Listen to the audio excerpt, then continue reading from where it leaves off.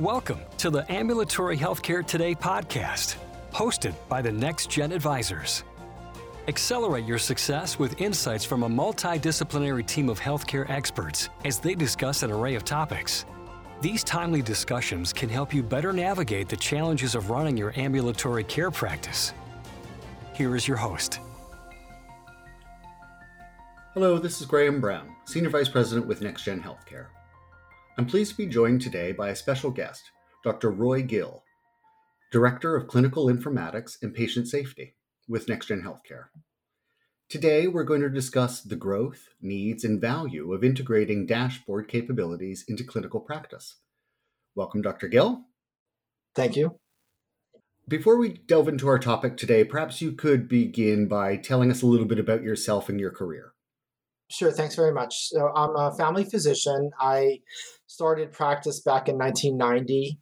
I trained in Pennsylvania, and I did a couple different practices for a while. I was kind of following my wife around in her career.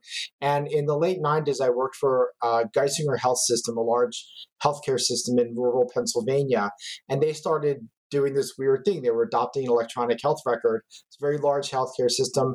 And I just got involved in the project and gradually began to really enjoy clinical informatics and the way we could use computers to help individual providers, patients, and populations. It was all new back then. So I just got involved more and more in the EHR project to the point where for the past 12 to 15 years, I've been doing only clinical informatics. I've been here at NextGen for 13 years, first starting to work with our clients, the physicians, doing implementation and EHR optimization. And now I work more with the R&D teams to work with the clinical content and workflows that go into our product. I also became interested in patient safety and became the patient safety officer here at our company. Excellent. Well, that's great. So you have a really perfect background for today's topic. So let's get into it. Maybe at a high level, let's start with kind of the value of dashboards overall in clinical practice. Sure. Well, first to get on the same page, I'd like to take a couple of seconds to define a dashboard as we're talking about them. So there was one nice definition I read in an article in the International Journal of Medical Informatics. And that definition is that clinical dashboards are interactive data visualization tools that provide a visual summary of decision-related clinical information displayed in graphs, charts, or interactive tables. So you'll see a kind of a theme there with regards to visualization. Now, granted that we intuitively kind of know what dashboards are, but this gets us all together on the same page. Now, in a study back in 2018, they found that 54% of doctors believe that EHRs have a negative impact on physician-patient relationships, and 61% believe that EHRs have a negative impact on efficiency and productivity. So that's kind of the opposite of what we were shooting for back in the 90s when we were instituting EHRs. Those numbers go up and down, and there's lots of information about time spent in EHRs. There was one study that showed 16 minutes of EHR documentation time per patient, or more than half the day spent in EHRs, that kind of thing. So we find that we're not fulfilling the dream here. A large part of the burden, we talk about physician burden, is just figuring out what's going on with the patient. How are all of their chronic conditions doing? In the great ocean of data, the test data, the patient anthropometrics, their measurements, the questionnaires that the patients are doing, their medications and all of that. Am I missing anything? It's a big question. It bothers docs all the time. And in most cases, all of these pieces of data are in vastly different places in the EHR. It's easy to miss stuff. And that leads one to have to look at multiple screens, remember things from one screen to the next, and then distill all of that into a profile of some sort about the patient. The problem then is that the EHR is storing data, but it's not helping us with the information, with those insights. That's still all kind of left to the doctor to figure out what's going on. So that's where dashboards come in. Well-designed dashboards, we'll talk a little bit more about that later, can, behind the scenes, collate all the pertinent data, perform some analytics, and present to the physician a profile or a summary of the patient's status with regards to a single or a set of conditions, or perhaps even an overall health profile. Dashboards can then show what's getting better, what's worse, what the patients do for, what they're overdue for, what information requires immediate attention, and what might be able to be handled by other staff, maybe either later or other team members. Mm-hmm. So, I'm sure we'll get into this. Sounds like there's actually probably a number of different types of dashboards that clinicians could consider. Talk a little bit about some of the ones that are being used. Well, unfortunately, in all too many cases, none is the right answer. Dashboards are just hard. I mean, it's just that simple. They're hard to do, so they're often not done at all. But to answer the question maybe a little bit better, there's some more simple models out there, even a relatively simple screen showing, say, the progress of labs of a patient with diabetes, and maybe compare that with their weight or their calorie intake, and showing if there's tests or vaccines overdue. All of that in kind of one consolidated view. And that's not a lot of information. That would be a type of a dashboard that some EHRs are already using, and some other connected software might already have that the physician has in their armamentarium. But there's also some progress to much more comprehensive information. There was an article regarding visual analytics, which is a buzzword I learned recently, in the American Journal of Hypertension. So not necessarily informatics focused, but they talked about a dashboard with regards to that field. And they studied a hypertension dashboard showing not only ideas similar to what I talked about a few minutes ago, but also added some items like social determinants of health risks, associated medications, cardiovascular risk, recommendations for medications that might have been figured out by some algorithm. And they're all displaying there on one consolidated view in that study, in that journal. Mm-hmm. So interesting. What it makes me think is that, clinicians are one type of user. You spoke a little bit about whether, other members of the care team can take up tasks that the physician or the primary clinician doesn't need to undertake. But it makes me think about what are the elements that might be relevant in a dashboard at different levels for different audiences, maybe at the practice level, at the site level, or at that provider level, or to your point, at the patient level. What information do I need to know right today as I'm interacting with this individual, this client? Yeah, boy, breaking it down that way is really interesting. There's lots of cool stuff to talk about there on all those different levels. And I'm really glad you brought up that patient level. I really want to talk about that because that's what it's all about in the end. But I think it'll be good to start at those high levels and work our way kind of down. So you were first talking about things like the practice level and the provider level. So a lot of practices have maybe a care manager or someone like that really does tend to look kind of across the board, or even the providers. And they would have dashboards that help identify looking across the practice or across maybe the physician's patient body of work, and looking at the care opportunities among the patient group. So for instance, they might look across all of the patients with diabetes, and they can see what risk or gaps in care those patients have. They might look at just the diabetic patients who are usually having a restricted things of what types of health maintenance types of things that they need, and look and see what those patients are due for or overdue for. But just as with during a physician encounter, it's often more complicated than that.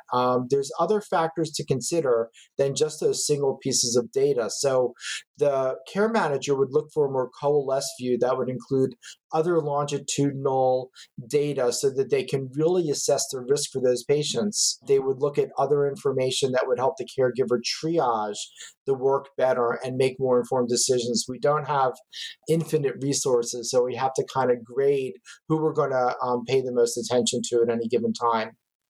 And then we also think about performance and overall quality type of information. So that's something else that would be looked at across a whole practice or even a whole healthcare system. How does a practice or provider compare to national benchmarks, local benchmarks for maybe a payer or an ACO or something like that?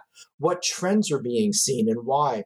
By identifying those things, practices can learn what works well, what's working poorly, and they can plan interventions to improve overall care. So that's kind of another view that these dashboards can give us. And then Also, looking at the practice and provider level, we can go outside maybe some of the clinical information and look at dashboards that don't necessarily look at outcomes, but they look more at the EHR usage data, because that gives us a different set of information. Are the healthcare workers spending too much time in their EHR? Is there too much pajama time or time at home being spent? Are they not timely with things like reviewing labs, answering messages, and doing their documentation? And if so, what interventions might help? So by looking at how we're using the EHR, we're addressing physician burnout. We're addressing, in the end, outcomes, because we know we want to do things better and faster to be able to take care of the patients. So that's kind of the high level out there. And then when we're talking about just the kind of the patient provider level, there's always going to be, again, some sort of longitudinal view, or at least a longitudinal analysis. So we talked a lot about visuals before, but things like line graphs, maybe you can visualize some of that. But you might not need fancy graphics. The dashboard really just kind of needs to show you also some sort of summary, a longitudinal analysis. So think about the computer doing stuff behind the scenes and analyzing those trend lines and saying, the patient's hemoglobin A1C, a marker for diabetes, has decreased by 2 points, and that's at goal. I don't need to necessarily see the line. I just see the information. So there's a dashboard behind that, but that bit of information is really giving me a lot of good care information. Maybe that's enough. Some sort of trending is almost always helpful if it's applicable, like in some of those chronic diseases. And then, of course, as we said, comparison with the status of how the condition is doing with some sort of guideline, a national guideline with what should be going on with the patient, outstanding items and so forth. And then on the patient level, and I'm again so happy we talked about that, dashboards can help patients too. So while we're looking at a different view maybe than what the provider or the care manager is looking at, imagine you're a patient and you're logging into your patient portal and you see how your hemoglobin A1C is trending with your weight and how it's trending with your food consumption and how maybe it changed when your doctor changed your diabetes med 3 months ago, and looking at maybe your carb intake and things like that. Just having that patient view and them being able to update it, they don't need a lot of fancy definitions and all that kind of stuff. They will have this great visual picture of how they're doing, and they don't have to talk to their doctor to get that information. And they are really empowered then to be able to do much more self-care. So I think lots of different applications across the board. Mm-hmm. So help our listeners maybe bring those two elements together in terms of that patient view, that provider view. Talk a little bit about how dashboard data might best be incorporated at that point of care. In that, the clinician's workflow, they're getting ready to meet with a patient. What kind of information might they need then? Yeah, and that can start even before the patient is seen. So I definitely want to talk about what's going on in the exam room.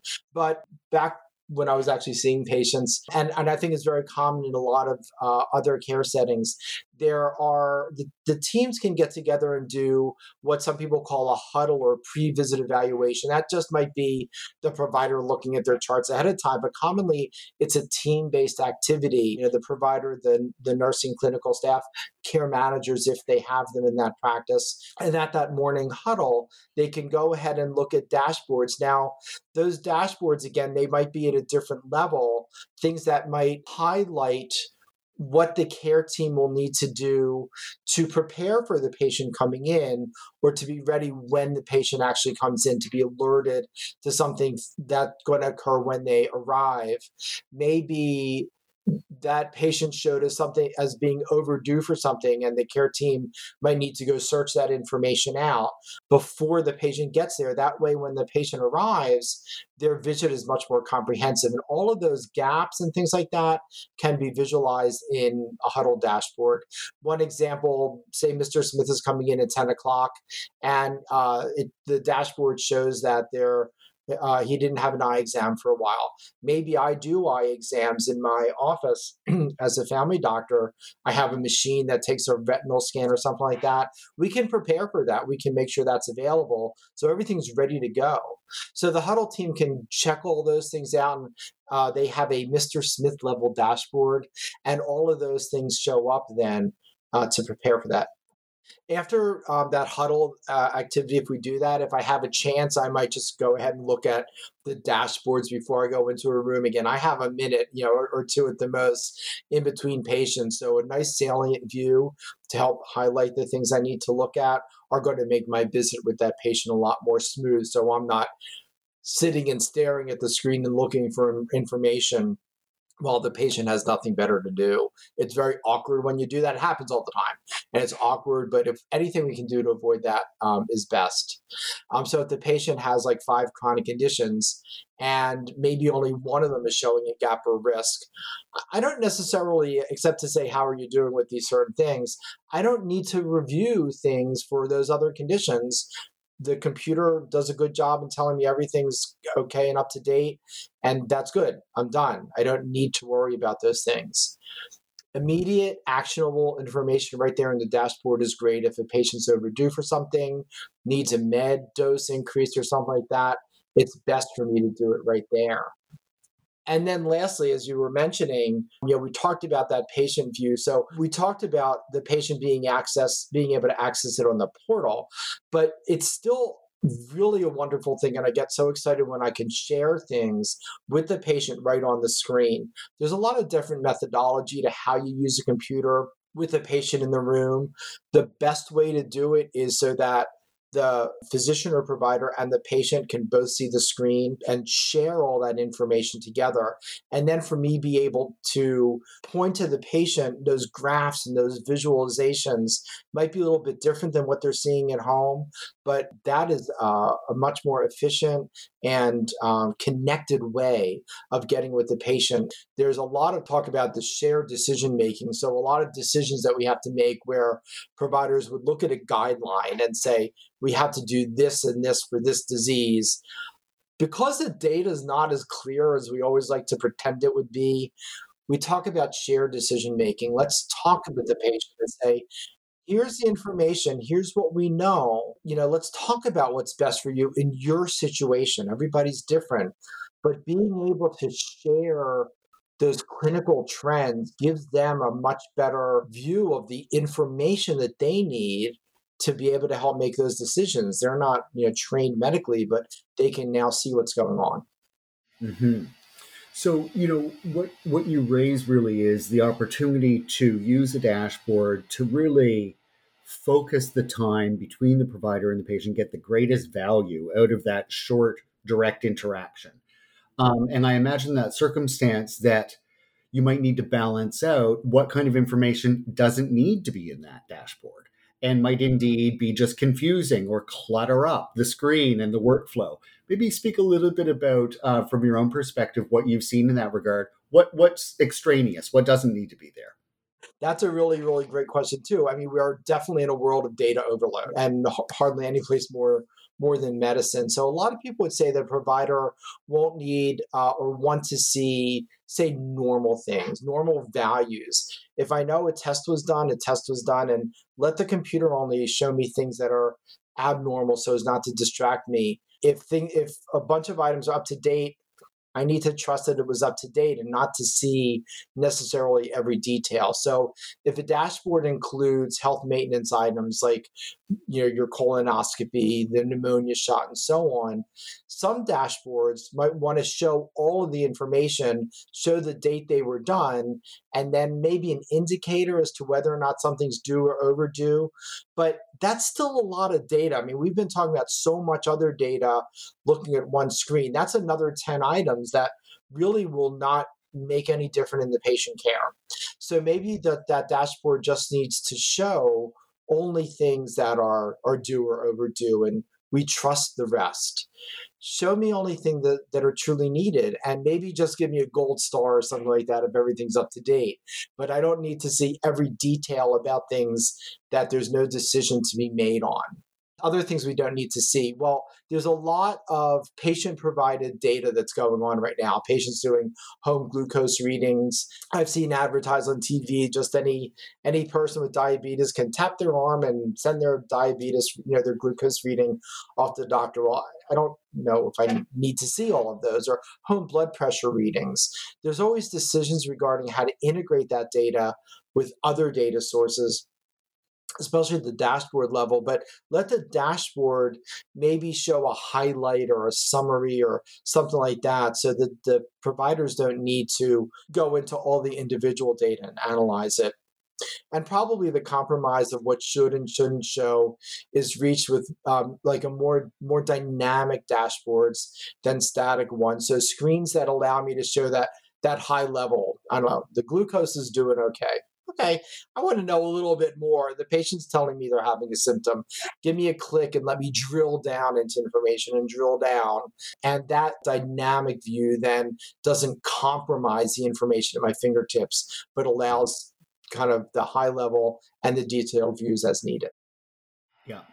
So, Doctor, let's take that concept of being able to drill down and understand that there might be more valuable data underneath that kind of top level, and go into the realm of customization.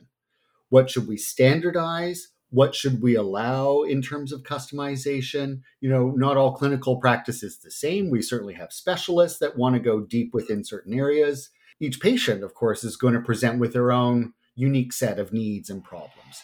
So how can we best balance those two opposing forces around standardization and customization and give the user the right controls?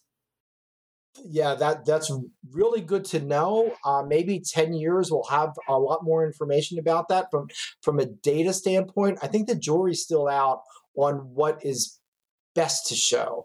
So my personal approach, and the way we approach a lot of other things in EHR design, is to not force, not prohibit behavior until there's overwhelming data that shows at least some sort of established standard that doesn't, as far as I can see, that doesn't exist yet today. As an example, if an EHR shows, let's say, patient allergy information, an individual user, when you talk about customizations, lots of times individual users can turn on and off things. They probably shouldn't be allowed to turn off allergy information, so there's probably some minimal basement types of stuff. Outside of that, we try to allow as much freedom until we know from a study standpoint, what definitely, is in the patient's best interests. From a dashboard standpoint, then there's some indication that there may be improved outcomes or at least adherence to guidelines, and some indication that they may prevent burnout, but there's still a lot of work to be done on the research side. And that's just at the macro level, just saying that if you use a dashboard, maybe there's a better outcome. As far as specific dashboard elements that do or do not help achieve a certain goal or outcome, again, there's not a lot of data on that yet. But as with many types of configurations, as you were saying, I think it makes sense for there to be practice level and user levels of configuration. So let a practice define a default view and maybe even define required elements that they think might be necessarily allow or disallow users to turn them on or off. Maybe there's some outcomes that are specific to business needs there. A few years ago, I worked for I worked for a large healthcare organization. They had an ACO. It's back when ACOs were young. And the ACO had slightly different outcomes that they were looking for, nothing out of standard or anything like that. It's just that's where their business focused on. So that practices involved there might have a different required view of a dashboard than practices that were outside of the ACO.